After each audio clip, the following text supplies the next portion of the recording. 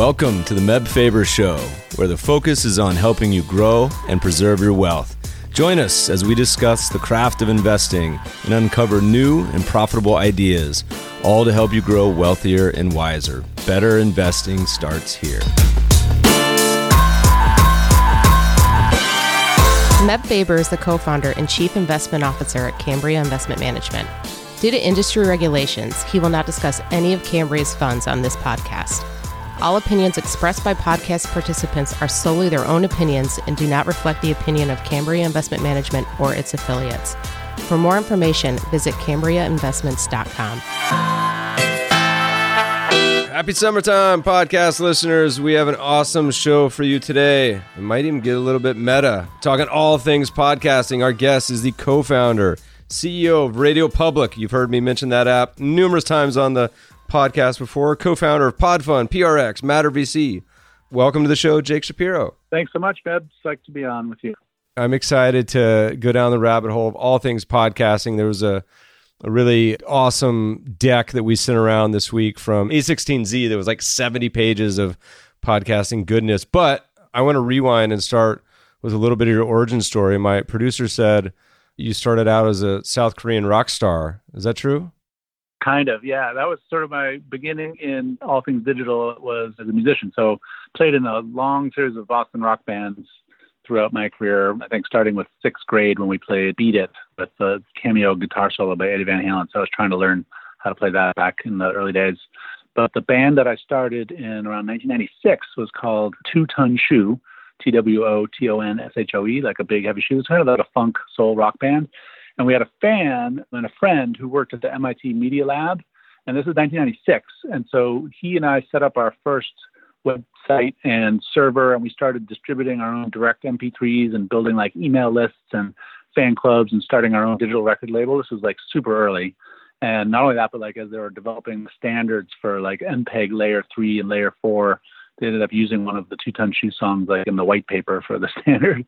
I, of course, not only was the guitarist and like a partner in the band, but I ended up by default becoming like the manager and label guy. So we were an early guinea pig in a lot of the digital music startups of the era. So one of the stories I like telling is that when mp3.com got started in like 98, 99, we were one of the first bands to really like get on it. And it was, meant to be this new discovery platform for unsigned artists and different kinds of bands. And we shot up to the top and like won their best band of the internet contest at some point. But when they did their IPO, which was like the height of .com heyday in like the summer of 99, like July of 99, the founder, Michael Robertson, who I've since occasionally thanked for this, did this like unusual thing. And he said any rock band who had an account on mp3.com prior to the IPO, if they like opened up a Charles Schwab account in like 48 hours, they could buy in at the banker at the private offering price, the insider price. And this was a moment when all these things were going through the roof. So I got the band, like friends and family, we cobbled together a couple $1,000s. And we bought all the shares, opened up the Charles Schwab account and bought all the shares we could at $26, the offering price. When they warned us that like you couldn't flip it or you'd like never have a Charles Schwab account again or something. And of course we flipped it like as soon as we could because it went to like 150 like the next day. I think we managed to sell it at 90, and that paid for the band van.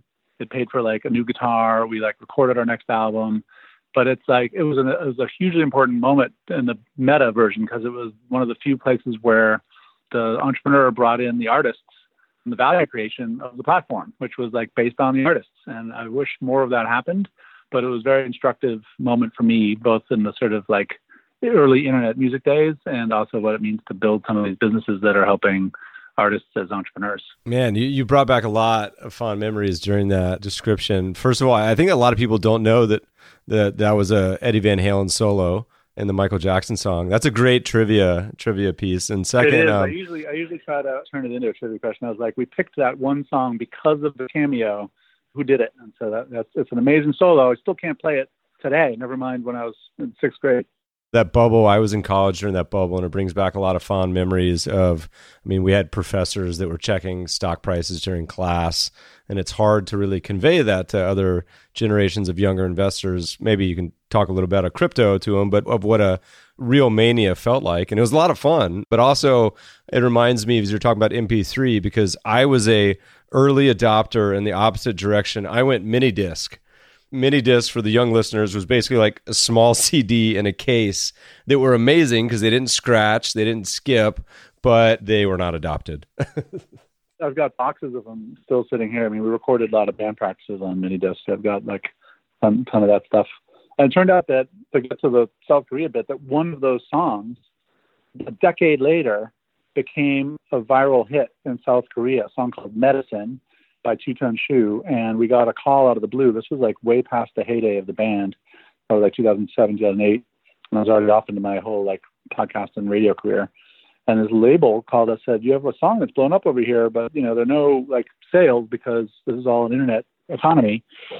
So we want to fly you over to do some touring and release your back catalog." And so we actually flew over and ended up playing sold out shows, including at like Olympic Stadium and like sold out clubs, and the fans knew all the words to the songs. And we sort of had like this strange trip of being like rock stars for 2 weeks in South Korea. And to this day, you can find cover bands playing Medicine in South Korea. And like, I've been teaching occasionally how to play that solo from that song to Korean guitarists.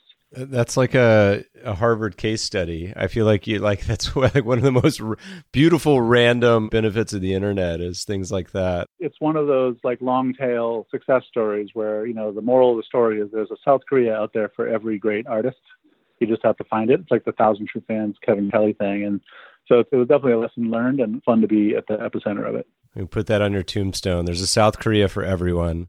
All right, so take me through the past. So after your fame in South Korea, did you start out at NPR? What was the radio bit? Walk me through it.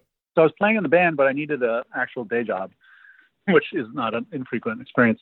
And I got hired as a producer for an NPR call-in talk show called The Connection, produced out of WBUR in Boston, 2000, 2001, which was amazing. I'd already been a fan as a listener, but I fell in love with the medium, fell in love with sort of the high-quality journalism and this like daily adrenaline of like a talk show on every conceivable topic. So we would one day be talking about like philosophy and jazz piano, and then the next day we'd be covering the hanging Chad's floor to recount, Supreme Court hearings. And that show ended up blowing up. There was a fight between the producers and the station management. It was sort of like classic sort of talent versus management, question of control and IP. And this was also sort of the backdrop of the .com thing.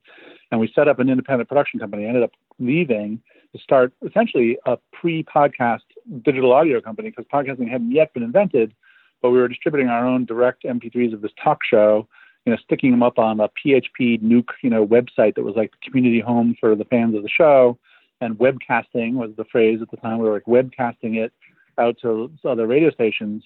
And we got an invitation to set up shop at this academic think tank called the Berkman Center for Internet and Society, which is at Harvard Law School. And they invited us in to sort of incubate this thing we were building. And I ended up getting hired there as the associate director around 2001. And that place really been back then and is still today this amazing confluence of a lot of interesting thinking in the kind of academic, intellectual, and policy side of the internet. And right around that time was when Larry Lessig was there, and they started Creative Commons in 2002, and this whole licensing scheme to try to make it smoother to have shareable intellectual property on the internet. And then a year later, Dave Weiner, who was the blogging pioneer, had really invented RSS, showed up as a fellow at the center. And he teamed up with my former radio boss, Chris Lydon, the guy who'd been the host of the show. And they ended up almost accidentally inventing the first podcast in the summer of 2003. Dave was an advocate for RSS and blogging, and that was just emerging as a phenomenon. Chris was recording audio interviews. In fact, he was going up to New Hampshire and trying to cover the primaries, and he was like looking at the Dean campaign and he's recording interviews. And I remember this because I was sitting at the conference table when it happened, and Dave Weiner was like, "Why do I have to keep going to your webpage to see if there's a new audio interview? Why can't we just stick it into the RSS feed like my blogs and it shows up automatically?" And there you go. That was actually the invention of podcasting.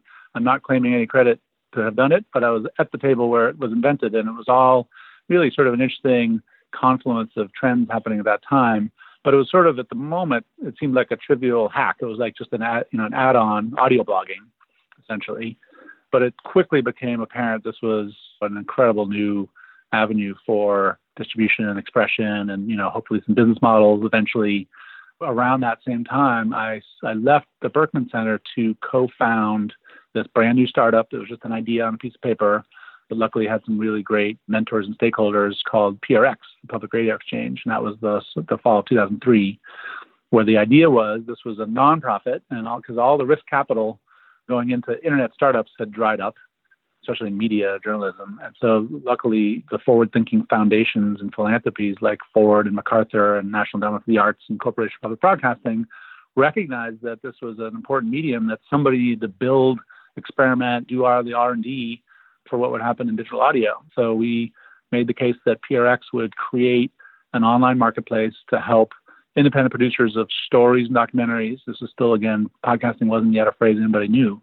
But anybody who's creating these radio shows, we would create an open marketplace where you could directly upload them, and then we would make them directly available to local broadcast affiliates of NPR all over the country. So the idea, this is still true today, you can go to prx.org to the exchange, and if you wanted to upload an episode of this podcast, you could make it available for broadcast on local NPR shows all over the country.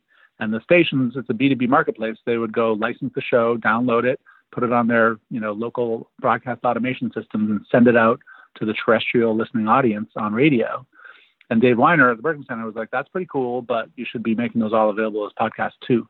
So even at the beginning, PRX was straddling these two worlds of trying to change the broadcast system through a new marketplace and then cultivating this early idea of what podcasting could be, which back in 2003, 2004, there was like a rush of interest, but also really slow to pick up audience because you had to plug your iPod into your Apple laptop and connect it to your iTunes desktop application. So it was a little hard to make it all work. And so we built our first podcast desktop app called Pubcatcher in 2005. So it was like a PRX product. So it was like, that was just the first phase of this whole journey, but it's interesting to think back that those were some of the building blocks that got me started. Well, RIP to iTunes. I think they just recently announced that's going the way of the dodo. It's funny because, I mean, man, it seems like you were that's like a full decade ahead of what seemed to be mainstream adoption. So in the post 05, 06 period, was it kind of focusing on that business? And then at what point did the genesis of the rest of your ideas come to fruition? Being familiar with those phases, I mean, this was sort of dawn of Web 2.0 and like the dawn of social, and it was still pre-mobile, pre-smartphone. Digital audio was still stuck in the sort of like Real Player and Winamp days. I mean, part of the real friction was that audio, until the smartphone, was a terrible fit for the internet. You're trying to jam audio files into web pages, and that is really just not a good distribution model. So it was always this kind of like awkward evolution, even for music, but particularly for spoken word and podcasting. The way we handled it at PRX is we began building that marketplace and climbing up the long tail. So, Chris Anderson wrote that long tail book right around that time, and we were in the book. PRX is included as a reference, early example of a long tail marketplace. As we built this open aggregation, we had tens of thousands of these stories available for licensing, but we recognized that we needed to start to develop talent and shows as well, both the technology and have a stake in the content side. So around 2007, that led to us helping create something called the Moth Radio Hour. So it was like this phenomenon of a live local storytelling event in New York, and they dabbled in thinking about taking it into radio or audio, and we helped them develop it into a radio show that then became a very successful podcast. And that was really PRX's first stake in more of a franchise that was a weekly national show that led us to eventually bring on This American Life for distribution and eventually start the whole Radiotopia podcast network. But in those intervening years, looking back on it, in a lot of ways, we were an R&D. We didn't have a business model that was yet functioning to power the whole organization. We were growing one because it was a licensing business, but we were essentially on behalf of the industry with subsidy from visionary philanthropic sources, experimenting with stuff. We started building those desktop apps, and then in 2008, when the App Store and iOS launched, we built the first aggregation app for podcasts and live radio streams called the Public Radio Player. And it was literally like within the first month of the App Store launching, we turned our developers into iOS developers and began building native apps because it was immediately clear that this was the inflection point where audio could make sense in a digital world outside of the metaphor of a web page. I've been to a Moth before in Los Angeles at a bar called Zanzibar, which doesn't exist anymore. It's sad. It was a great salsa club too. I can't salsa dance, but it's good music. Did you tell a story? Did you tell a Moth story? Did you get up on stage? I would have, I think probably, but I was a voyeur. I was an audience member. I loved it. I had a great time. You remember, you're in LA, so everyone telling a story is like a professional storyteller because they're all want to be actors doing monologues, essentially. But it was good. So you're still years ahead of your time. It's bringing back a lot of fond memories. I mean, because you're talking about the early days of this, and we had started a blog in the early mid-2000s, and so thinking back to Blogspot and Blogger and our blog role and the way that you interacted with people pre-Twitter and everything else is taking me back. Okay, so financial crisis happens, and then I feel like, was that sort of the time? I mean, I think the iPhone is probably the accelerant for the whole podcasting world. Maybe you have a different opinion. I don't know. But it seems like post-financial crisis, was that really when podcasts started to find their footing? And was there kind of a main moment there? When I look back, I feel like there's three waves. With this third one, is the one that really hit the inflection point. But that first one was, of course, the kind of founding moment, the 2003 to 2005 era of the introduction of podcasting as an open standard, and then Apple incorporating it in 2005 was really where it simultaneously sort of got elevated into this major platform, but also kind of got calcified because they didn't build a business model on top of it or didn't really innovate. So it sort of sat there for a while, but at least got sort of fixed into the firmament of Apple's own devices. And then you're right, the introduction of the iPhone began this second wave, and that suddenly made it clear that these phones were actually also radios, and two-way radios at that. But it just changed the dynamic incredibly, where all of a sudden the distribution of audio, instead of being kind of stuck in desktops and web pages, could be freed and opened up and transported along with you, which ironically, it is like the transistor radio or the Walkman. Suddenly we had those back, but they were everywhere. That took a little while, of course. The phone was introduced and the App Store was launched, but it took a while for consumers to kind of gravitate towards that new habit. So over the coming years, 2008, 2009, that was around when Stitcher launched a first standalone podcast player. We launched the public radio player. We began building standalone apps for This American Life. We built an app, and then stations like KCRW in LA and WNYC in New York, we began building apps on their behalf. We started to see a lot more growth. And I would say that it was the confluence of the propagation of smartphones and consumers getting habituated into expecting on-demand media of any kind. So whether it's YouTube, Netflix, or Spotify, but they just got used to the idea that there was at their fingertips on their phone on-demand media. And then podcasts, of course, were not just high-quality media, but they're free, and they're still really confusing. And, everybody sort of had this, it's still today, there are people you'll meet when you say, do you listen to podcasts? And they're like, I don't know how. There's still this, friction just around the concept of it. But it did mean that second wave started to lift the visibility and participation, both of audiences and podcasters. And then the third wave, and I can fill in the gaps about what we were doing during all that, but 2014, you can mark it on a calendar, that is the birth of the modern podcast industry that we're now just shy of 5 years into today. And the inflection point there was, one, it was all of those trends that I described finally reaching kind of scale. Two, it was Apple broke out the podcast app from iTunes.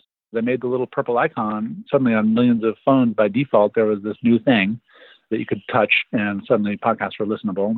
And that same year was the year that This American Life launched Serial. It was the year that Gimlet launched Startup. It was the year that PRX launched Radiotopia. It was the year that Slate launched Panoply. 2014 was the breakthrough year. That was when Nick Quah began HotPod to start chronicling the industry. So you can see the trend that had been lagging finally breaking through, which was advertisers recognizing that this was a really valuable, engaged medium, that there was an audience there that was listening with extraordinary attention, and they began shuffling parts of their budgets into podcast advertising, including, of course, the direct response advertisers who found that to be a perfect fit for how they wanted to reach consumers. I'll tell you the aha moment we had. And so we're not the first adopters, but we launched 2015, 2016? I can't remember at this point. 150 episodes, maybe, I don't know. Anyway, but we had resisted doing it. And in the investment world had always really struggled with the concept that they don't teach personal finance and investing in high school or college. So we always said there's a great business opportunity for someone to really develop some basic education courses. So I had always thought that the correct delivery mechanism was online videos for that. And there still is an opportunity to do that, but we had resisted doing a podcast for quite a while at that time because of thinking the video was what everyone wanted. And eventually on just like a bored whim had tweeted out to our audience and said, hey, would you rather prefer, all things given equal, a really high quality production video series or a podcast, audio only? And it was like 80 or 90% said podcast. And that just floored me. I was like, that's so weird because I voted for the video, but it's obvious in retrospect, right? People are like, oh, I can listen to it on the train while I'm at the gym, while I'm walking my dog, all that sort of things. Wish we'd started a lot earlier. It's been a lot of fun. Okay, so enough about me. But it was right around that same time. So, okay, so you're cruising along at PRX. What's kind of the development there? And then at what point did you start to branch out some of these other ideas? In 2012, we spun out a separate company called Matter Ventures, matter.vc. And it was partly based on our experience of being an innovator in technology and media and recognizing that there needed to be some seed capital for other similar mission-driven media inventions. And that rather than, when we first started to do it, we got a grant of $2.5 million from the Knight Foundation. We were going to do it within the four walls of PRX and decided that would be a little off strategy for us to be incubating more things. I already had a little bit of trouble leading the organization, being the kind of person who gets distracted by too many new initiatives. So I've been trying to have a more discipline.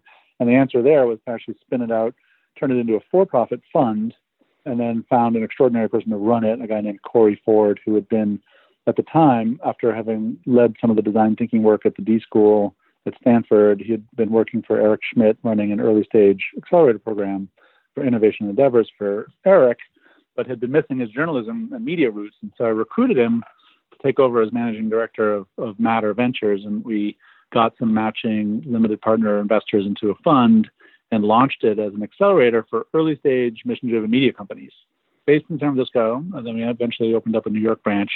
PRX is one of the founders, so we owned a little piece of the fund, but we really made it a separate company because it was a different beast entirely.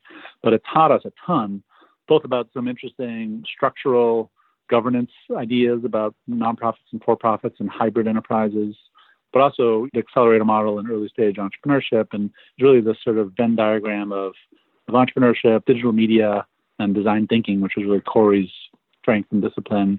So Matter began its first cohort, 5-month program. It ended up doing 7 of those over the course of 2 funds. It's currently deciding whether it wants to raise a 3rd fund or 10, but it was a really great window into that entire phenomenon that really was taking shape too, about vertical accelerators and the other kinds of things that we were trying to develop. Some of those ingredients, and the reason I spent a minute on it is because they are some of the DNA that got recombined into what we're doing today with Pod Fund, which we'll definitely get back to. And PRX continued at that point to start to see a real business model forming around podcast distribution. We made a hard decision to stop building, have like this apps business that was almost a white label business for building mobile audio apps for partners and stations and producers. We wound that down. We launched Radiotopia as one of the first podcast labels. It's like a podcast network in partnership with Roman Mars, who's the host of 99% Invisible, really successful independent podcast. And it was really one of the first to sort of strike this model where almost like, for those familiar with the YouTube universe, it's like a multi-channel network, but saying we want to represent this group of really excellent producers who own their own shows, but PRX will provide the ad sales, distribution, marketing, technology for publishing, and as a collective could actually have some real throw weight with the platforms. And Radiotopia launched that same summer of 2014 and is today one of the strongest podcast networks. And we did a Kickstarter campaign that fall, which was really successful as well, raised like $500,000 to get the network started. But one of the things that was a source of frustration, like we just knew this was friction and a problem, is here you are with millions of listeners and you're running a campaign on Kickstarter And the only way to get them from here to there is to ask them to do it in audio. Be like, hey, we know you love listening to us, although we don't know who you are and we don't know how much you listen. Unfortunately, you can't click a button in the app where you're listening. You have to go over to Kickstarter and then sign up anew to support us. I had been lobbying Apple for a long time to build in some of the hooks that would allow for direct donation or payment, or at least, some sort of funnel for engagement. No signs of that happening back then, but we knew it needed to be done. So, it took us a while, but about a year and a half later, we decided to build a platform that could do all those things, really help with marketing, engagement, monetization for publishers and podcasting. And we decided to spin it out again. So this, instead of being inside of the nonprofit, we decided to create a separate for-profit, make it a startup, and that became Radio Public. And this time, in order to give it a shot of success and also to separate out the two different entities, I left with it. So I came and became the founding CEO of Radio Public. We were in a really good place with PRX because it became a strong network, and my chief operating officer, Carrie Hoffman, who'd been there from the beginning with me, was more than ready to take the reins and really run PRX as my successor as CEO. And then we set it up as a hybrid where PRX is on the cap table for Radio Public. It's a founding partner, but it's a separate entity. And we raised a seed round for Radio Public with a mix of institutional and strategic investors like Homebrew, SF, but also the New York Times, and Project 11, a fantastic fund here, VC fund in Boston, but also American Public Media, Bose Corporation, sort of a really great mix of investors who are backing the Radio Public platform, which we really launched, I think it was the spring of 2016 was when we announced it, and we launched the product in the beginning of 2017. So you're a couple years in. Talk to us a little bit about what Radio Public's focus is, how you guys are different, what you're up to, all that good stuff. I mean, it's been fascinating, of course, because this last 2.5 years has had so much rapid evolution in the industry. And as a early stage startup, you're constantly iterating and solving and figuring out and doing all these pivots around product market fit. I took 2 of my engineers who had worked with me at PRX for a long time. We had enough head start in having built many things within the industry that we were very deliberate about the kind of things we thought were missing and what we needed to build. The first focus was more on the user experience and discovery side, with a view towards saying the ultimate customer is a creator. We want to build a B2B2C platform where, the way to gain traction and market share is not necessarily by trying to compete with Apple at its own game, because they're gonna beat you at that, but by solving for problems that podcast publishers have that are still remaining and that are growing because they need all of the tools to do marketing and engagement and monetization that don't exist anywhere else. Some of those things, for example, a couple of innovations. One is the whole way to issue calls to action. The New York Times, for example, we were lucky enough that they launched the Daily right around the time we were launching Radio Public, and they had, as an investor and a partner, they linked to our Android app as the exclusive first link for the Daily. But the goal of the Daily isn't just listening and advertising. They want to convert listeners to New York Times subscribers, or at least have them take the next step to join the email newsletter. How do you turn that funnel from listening into taking action? We built this thing called Affinity Promotions. And what it is, it's a score. It's an algorithm where on device, each listener per user, per feed, per device basis gets a score that is an expression of their affinity for the show. If you listen all the way through to Med Farber's show, you get a high score. If you skip one, your score goes down a little bit. If you share it, your score goes up. If you listen within, 4 hours of a new episode dropping, your score goes up even more. So that score, then we can unlock a promotion from the publisher to that individual user based on the score with a call to action. So an example would be, hey, we noticed you love listening to the show.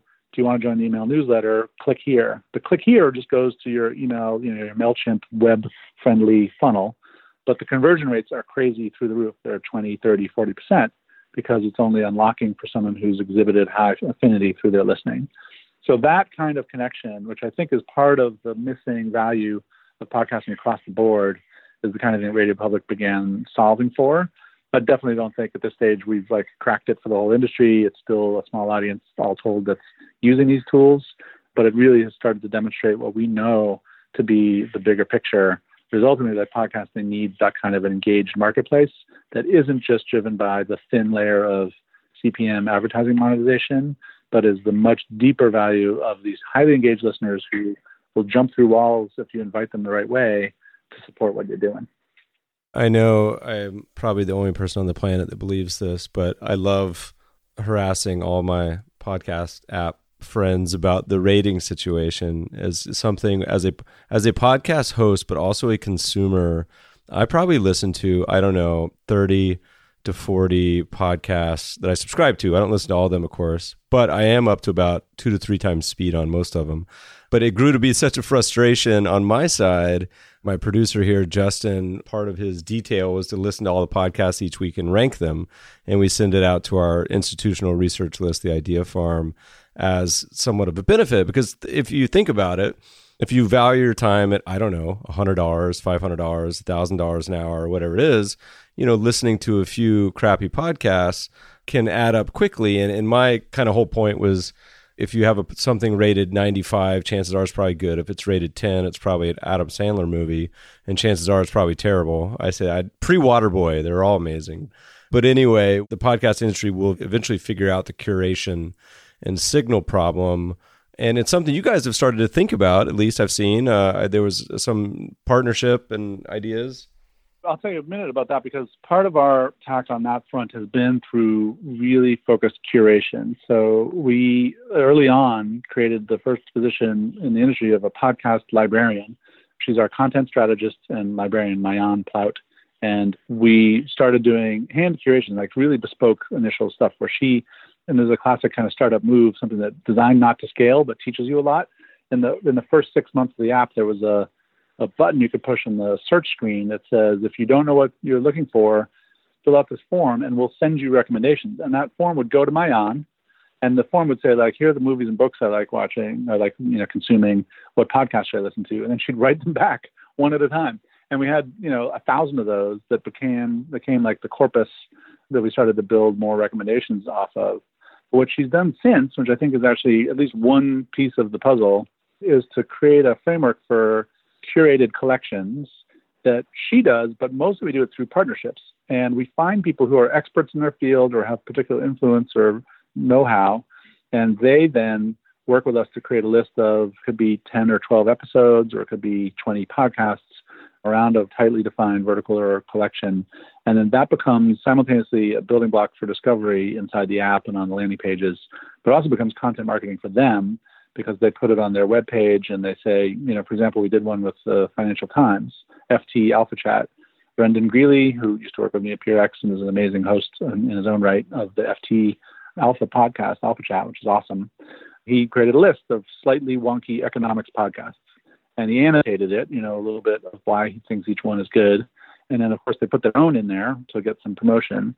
But that list, which exists as an OPML file that could be imported into other apps, it lives out on the web and it lives inside the native apps, is a really good way to do what you're saying, which is to sort of shortcut to something great, but through like a trusted recommendation, not just through either like obscure ratings or like, luck of the draw in a search index. I think you're going to see a lot more of that, whether it's AI assisted or pure human creation, whatever 0.0 we're at this point with the internet and everything else, 3.0, 4.0, where there's so much information and the ability to curate it to where it's useful. I mean, like the 1.0 in my mind was like search and discovery. And so the 1.0 in my mind of podcasts is like, hey, you like Serial? Here's 3 other podcasts you might like, because people only listen to one podcast. And now the problem is I literally have 30 or 40, and I just want to hear the 5 best episodes each week, or at least be able to order them. It's an interesting problem to solve. I was on the advisory board for a Boston-based startup called the Echo Nest, was eventually acquired by Spotify, and they were these 2 MIT Media Lab guys, another friend of mine who's the CEO, and they built this amazing software engine that could make intelligent connections between songs, essentially. And the 2 halves of it, one was like scanning the social web for all the things that listeners were saying and fans were saying on music blogs. And the other one was actually like scanning the MP3 itself and distilling it down to like 17 attributes of tempo and danceability and tone. And together they could just apply that to a huge music catalog and start to make recommendations that were actually innately interesting. But then when they were owned by Spotify, they ended up powering Discover Weekly because they could add in all of the collaborative filtering of listening data. And the podcast version of that is not as simple as it might seem to sort of get that right for the wildly diverse interests that listeners are bringing to the table, where you might be a fan of a few popular shows, but then you have these niche, you listen to like the whitewater rafting podcast and have your friends talk show about minute by minute listening to like Star Wars movies. So it's a really interesting problem that I think will get solved, to your point, because there's so much investment in the semantic understanding of words and, the ability to do automatic transcripts, and the kind of work that I've seen at companies that we get pitched on or understand, I think will end up being a really good solution to more of that, but it's not here yet. Good. Well, I hope you guys build it. I'm cheering for you because we love it and we'll produce it. For the listeners here who haven't used Radio Public or the podcast actual hosts, talk to me a little bit about anything else that you think is important, that you guys think is different, and or maybe what's on the horizon as you guys continue to innovate and build out this app. On the listener front, there's a couple of things to call out. For one, we are really privacy forward. So you do not have to do social sign-on or even create an account to listen or download or make use of Radio Public. And that's purposeful. It turns out to have been on trend from what we've seen in the internet in the last couple of years, but this was a commitment both as a practical strategy and as a mission from early on. That means that you are able to also immediately open the app from any link. So we have universal links. So if you share a link on Twitter or post it on Facebook or use one of our universal embed players, you can seamlessly go from an episode straight into continuing to listen to that episode without having to go through some sign up or onboarding process. So we see that as a real advantage for how Radio Public functions, as well as, of course, all the things I was describing in terms of recommendations and radio mode for continuous listening and stuff like that on the listener front. We do have this layer of additional promotions that podcasters are starting to really use. So you can get some bonus fan invitations, and it could be an invite to a live show or a chance to learn something more about your favorite podcast that's ancillary, additional to the listening experience. And a lot of our attitude towards that is like, don't interrupt listening, because people are usually not even looking at their phones. So some of those promotions are just like notifications that come later in the day, like, hey, thanks for listening. Here's something you might want to follow up on. So that's a unique attribute on the listener side.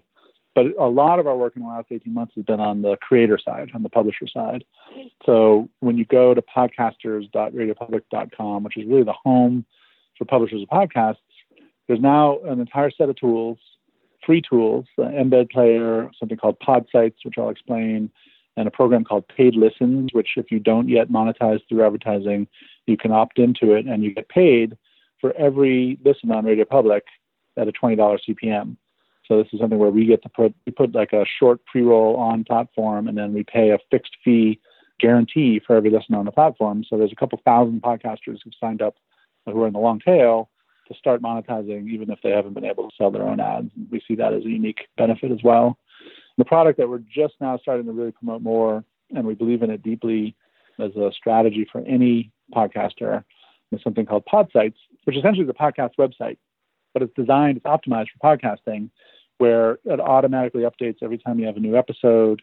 It's designed for SEO so that when listeners are landing through web search, they can really quickly convert to being a subscriber or a native listener, not just in Radio Public, but in any popular app, including Apple and Spotify. It is essentially like imagine Squarespace or WordPress, but actually designed for podcasting with all the native tools built in for analytics and conversion. So Pod Sites, we also sell your own domain. So we encourage you to own your domain, make sure that your feeds are associated with that domain so that even if you switch podcast hosts or aggregate it into different apps, you're never going to be pulled away from your ownership of your end users and your listeners. So there's a lot of best practices that we've learned the hard way over the years that are baked into the free product on the free tier. And then there's a paid product at $15 a month to have a professional pod site that is sort of an instantly really great looking marketing landing page and home for your podcast. Very cool. I love a lot of those ideas. They seem fairly podcaster friendly. And reading through that A16 report, we'll add it to the show note links. There's almost 1 million podcast hosts now. And you hear so many people in the media being like, oh, it's peak podcast. But in my mind, it's like, when has there ever been a better time to be a consumer and producer? Like, you want to talk about craft beer that are porters in the Northwest, like you can find that audience. I love it. It's a great situation. So I'm hugely bullish. Talk to us a little bit about, you've built this app. It's like a playground of analytics in my mind. You have kind of some serious insight into what's going on in the world. And you had some news recently where Tim Ferriss is moving from sponsor to donation-supported project. You have a situation where in China, it's like 5x the revenue of the US, but it's mostly paid subscriptions, et cetera.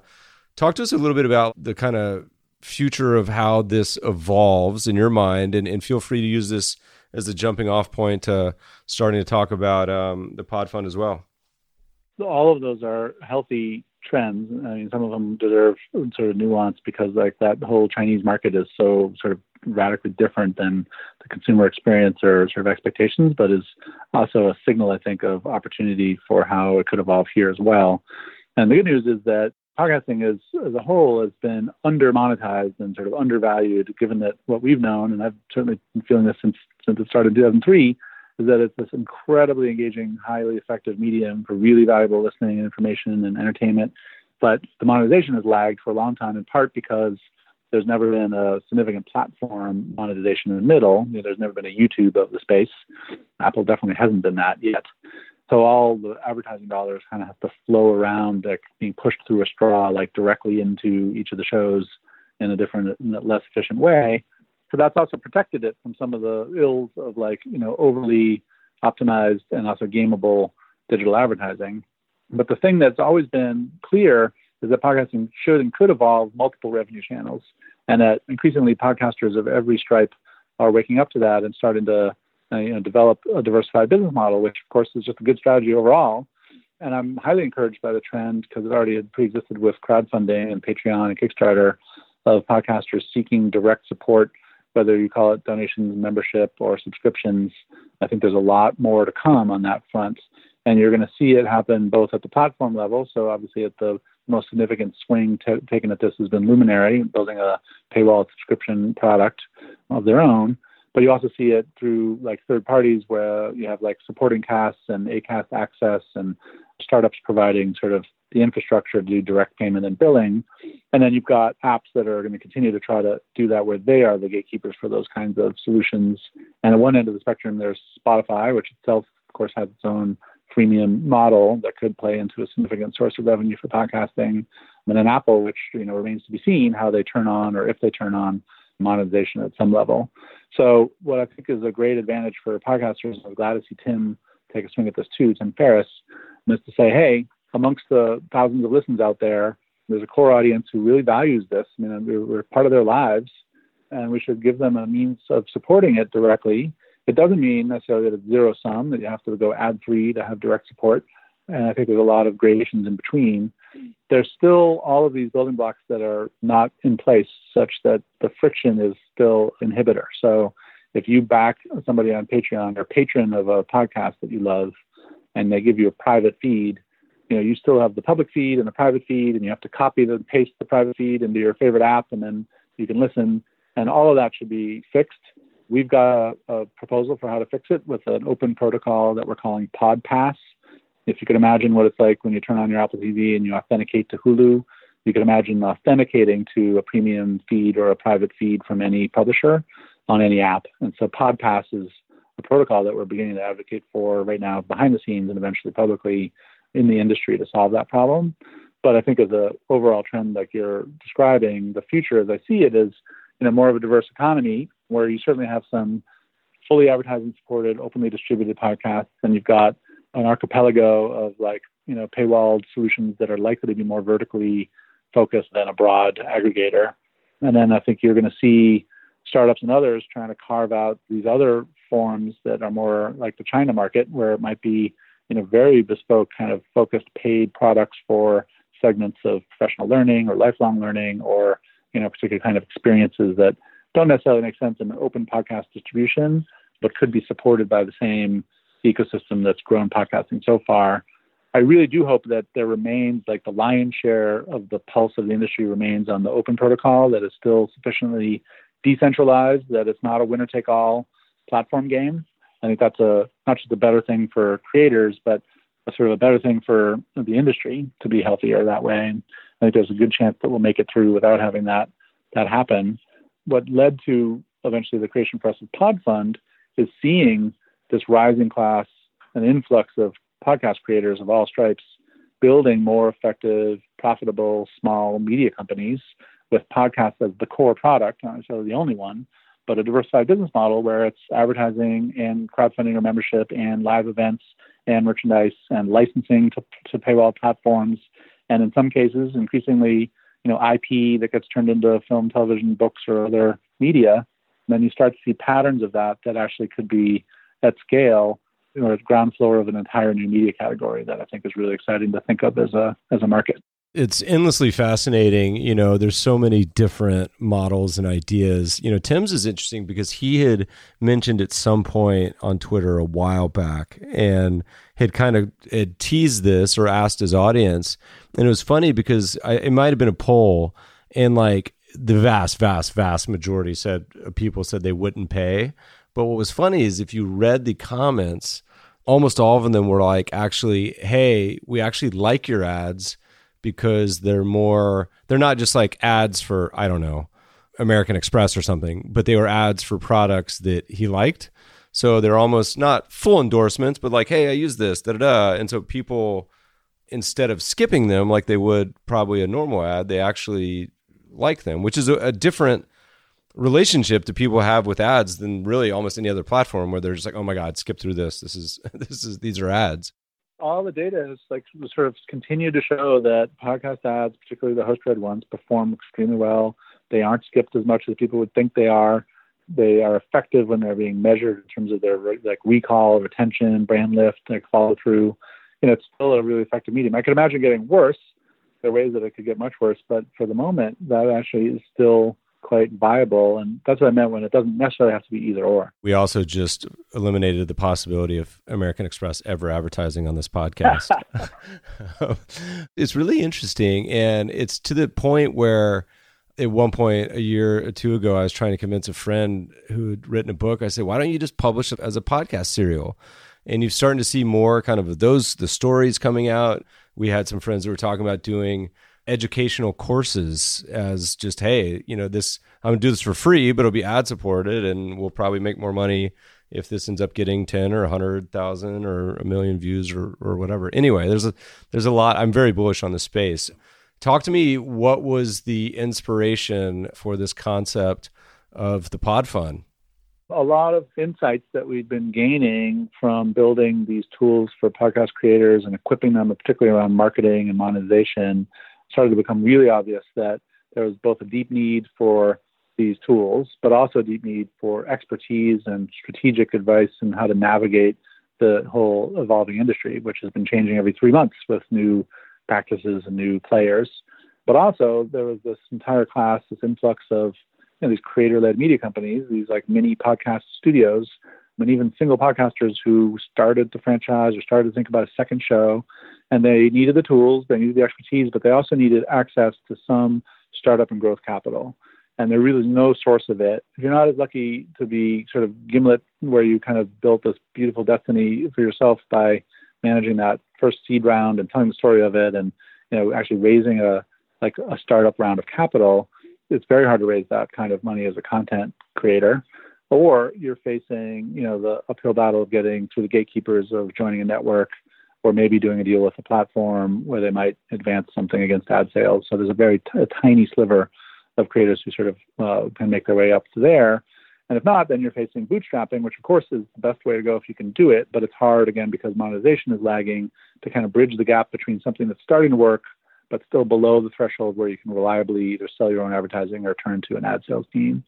And the wider thesis, as we were talking about before, if you take a step back, is like, here we are in the moment where there's literally tens of thousands of incoming new publishers of every stripe. Podcasting has become a strategy from every media company down to every author and creator and thinker and influencer. Could we be, with Pod Fund, a place that isn't just supporting them on the platform side, but is writing their first check and helping them, supporting them on an independent path to creating a valuable company without the trade-offs that you face in raising a sort of VC round or doing a deal with a platform? So that was the inspiration. And we went out to the market and we decided that rather than make it a part of Radio Public, where it's somehow like a platform resource where, we only fund shows that we're distributing, which we didn't want to do, we decided to make it a separate company again.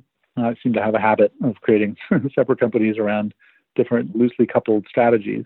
So Pod Fund is a separate company. We raised a seed round from a bunch of investors around the thesis of investing in this emerging content creator class in podcasting. Radio Public is, of course, one of the partners and provides some tools and resources, but we also have assembled a group of mentors from different fields of expertise, whether it's legal and IP or marketing and sales or, ad tech or licensing IP to Hollywood, all the things that creators are asking these days. We have someone to match them with on a mentorship level. And then we created these instruments, these financing instruments. And the first one that we really have taken out publicly is called PodRev. And it's part of another trend that I'm excited about, which has been true in the startup technology world a bit around revenue-based financing. And it's important for creators who I think are feeling this even more so in this industry to own their IP, to own their business. So revenue-based financing gives them an opportunity to level up with some access to growth capital, but retain full ownership of their IP and their business. But essentially, it's a revenue share model over a period of time. And we took the unusual step of publishing the terms. So you have the term sheet that's out there as a Google Doc. And it ended up being really important because this particular community is on the early stage of a learning curve, most of them, there's definitely exceptions, the early stage of a learning curve about what it means to build a business and take on financing. And there's a lot of misperception or confusion about how that all works. And so it's important to us that even just the creation of Pod Fund and offering of the terms itself, helps create a conversation and some education around what it means to build a business and what a strategy should be in podcasting. We opened up an application process so anybody can apply for the funding. The typical check size is between $25,000 to $50,000, and the typical deal is 3 to 5 years and a revenue share of total gross revenue between 7 and 15%. And when we do that, we're investing at the creator level, not the show level. So the idea is, if you're starting a podcast studio and you're doing your show and then your second show and you've got your live tours and you're doing your merchandise, we're investing in you growing the capacity for that business to succeed. And it's attached, the financing is attached to that, which I think helps align us with their independent success over time. We do have the ability, we have something we call a pod safe. We have the ability to join on an equity basis. And so there is a smaller but important subset of podcast studios and agencies and creators who are out raising enterprise level rounds or raising a seed round and building a bigger business. And in that case, we can either join that round or help lead a round or syndicate a round on an equity basis when it makes sense. But I think we're part of helping creators decide when it makes sense and give them the options to choose from as they're building it. This seed round of Pod Fund, because it's a seed stage, we raised $2.3 million. The goal is to rapidly demonstrate that we can both identify the market for that, come up with a unique process for diligence and streamlining and actually bringing on board these creators, build a brand around Pod Fund as the go-to resource for the whole field in that, and then take that out because we'll probably need a lot more capital because we think there's a way bigger demand than just this first foray that we're doing into it. On day one, we had over 100 applications. In week one, there was already $6 million of funding requests. And, we know there's a much bigger opportunity, and Pod Fund is just really in its early days of cracking that wide open. Listeners, obviously, I love it. I'm actually an investor in the fund, so full disclosure, because I think it's such a cool. Yeah, I think it's such a cool idea. I mean, not only is it like a quasi, totally different asset class, but it reminds me a lot of this podcast Ted, our buddy at Capital Allocators, did with this baseball player who not invented a new asset class, but essentially it's a similar thing where he would invest in minor league players and do a sort of income sharing agreement essentially on their career, but give them some upfront money. It's a different model because they're kind of reducing the risk for the baseball players, but participating in the upside. But y'all's it's similar, and a similar idea where you have, in my opinion, superior analytics, but also it's a massive tailwind of growth of this industry. Where do you guys stand with deployment for the fund? Are you 10% allocated, 50, 100%? We're probably closer to the 10 to 20% right now. I mean, it launched publicly only about a month ago, and we're just making our way through a backlog of the first wave of applications. And part of what, of course, we believe to be true, but has really become apparent in the actual data, is that there really are some remarkable, diverse, talented, entrepreneurial, scrappy podcasters building unique businesses out there that are in the sweet spot of what we think we can support. We had already, made 4 investments prior to launch as a way to kick the tires on the model, and we purposely chose a wide range. So we, at the higher end, we're an investor in Pushkin Industries, which is Malcolm Gladwell and Jacob Weisberg's podcast network that obviously has like some really high visibility shows out of the gate, and we're a much later stage. But also an example like Erica Mandy, who's a solopreneur podcaster based in LA, who has a daily newscast that she does called The Newsworthy. It's like 10 minutes long. It's kind of a light treatment of a roundup of the news that's sort of fast, fun, and fair, as she describes it. And she's incredibly industrious and like has carved out her own niche and is selling her own ads and building a business. And so we're really happy to invest in her. And we've got dozens that are in the pipeline right now. And the goal is to just do it on a rolling basis. So we'll be making investment decisions each month. For the podcasters out there, what's the main criteria? Like if they're saying, oh man, this sounds like a cool partnership, what are you guys looking for? We did a post on this week and last week on the pod.fund website and on our Medium page, both about the specific criteria and how the application process has been going. But the sort of broad stroke notion is we're looking for, first of all, we're looking for shows that exist, that podcasters already have something in the market. So we're not taking pitches, even if you're someone who's like has, huge standing somewhere. But if it's a brand new idea, at least at this stage of PodFund's evolution, we're not doing development deals or funding ideas. So it has to exist. And it has to exhibit some traction. So that would mean we're going to ask you, like, give us the numbers of downloads of your last 3 episodes, and we're hoping to see some month over month or episode over episode growth, and ideally some early evidence of revenue.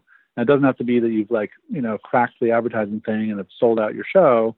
It could be that you've managed to script together one live event or done a sponsorship, but just some evidence that you've got some ability, wherewithal, and also like line of sight to how you'll make some money, because we're at a place where we can help you grow that, but we need to know what we're building from.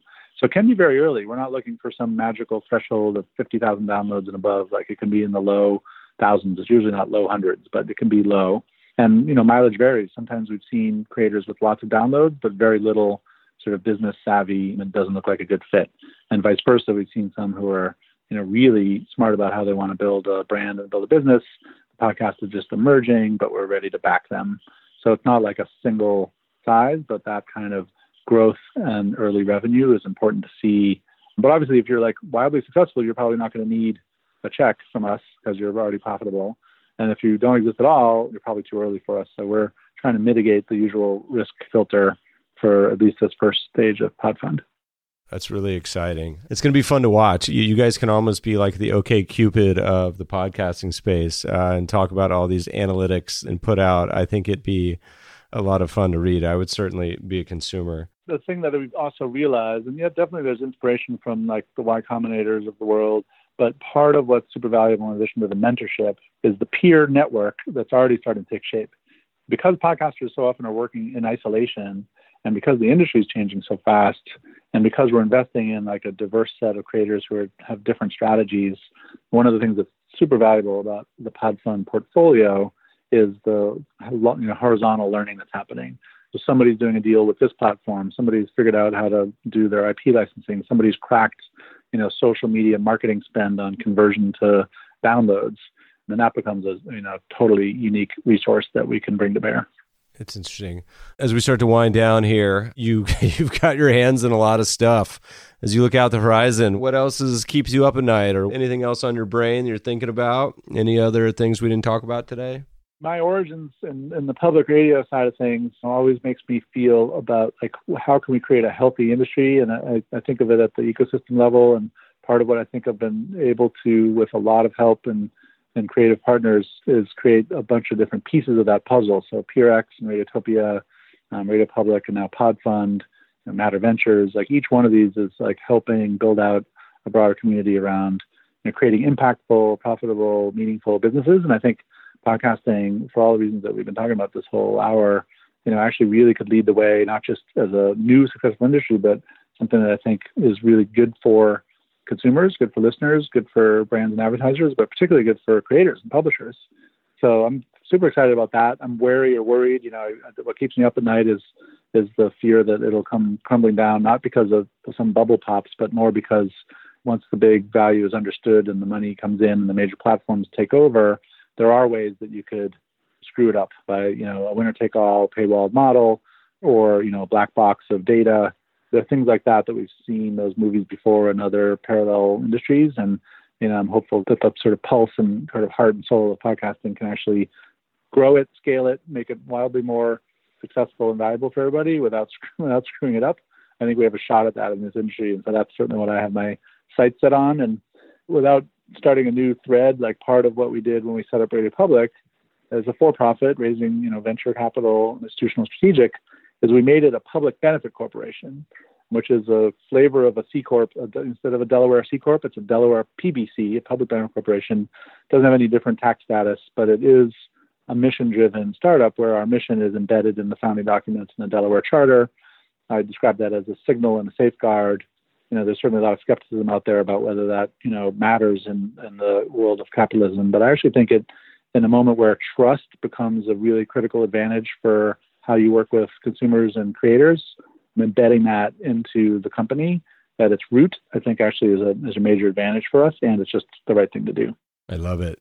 2 more questions. We asked this one to all the podcast guests. Granted, this is an investment-focused podcast, but hey, you've started a gazillion companies and been a VC, and I imagine investing on your own too, so you qualify.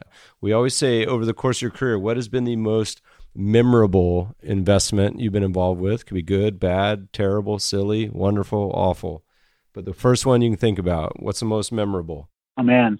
I would consider this an investment. We did at PRX something called the Talent Quest back in 2007, 2008, where we did an open call for anybody to apply to be a host. And it was right around the heyday of American Idol. I wanted to call the contest This American Idol. They wouldn't let me do that. But the 2 winners are 2 guys named Glenn Washington and another guy named Al Letson. And we invested in their shows. They came through truly off the grid. One of them was just searching for American Idol, and I bought the keywords for it on Google, and he found the contest and entered it. And today, Al Letson is the host of an amazingly successful show called Reveal, which is an investigative documentary radio and podcast show. And Glenn Washington is the host of a show called Snap Judgment. So a decade later, these 2 guys who are now core to the new generation voices of public radio and podcasts, were an early bet that we made that seemed totally crazy and risky at the time, and has proven to be more valuable than anything I could have anticipated. That's great. Jake, it's been a lot of fun. Where do people go? They want to read more of what you're up to. They want to follow on. They want to subscribe to the Meb Faber Show on Radio Public. Where do they go? What's the best place? For sure, go to radiopublic.com, and that's where both as a listener, you can search, find anything, and download the apps and get the curated collections and the rest of our recommendations. Definitely recommend that as to try as your app of choice for podcast listening. And of course, if you're a podcast creator, go right there as well, because we've got all these free tools that really help you with growth and marketing and engagement and monetization. And then for funding, pod.fund is the domain. Open applications right now to get into the queue to be reviewed for potential investment by PodFund. And then you can follow me, twitter.com/Jake Shapiro, where, a lot of the things that we are learning and advocating appear there from time to time. Jake, it's been so much fun. Thanks for taking the time to join us today. Yeah, that was great. So much. Appreciate it.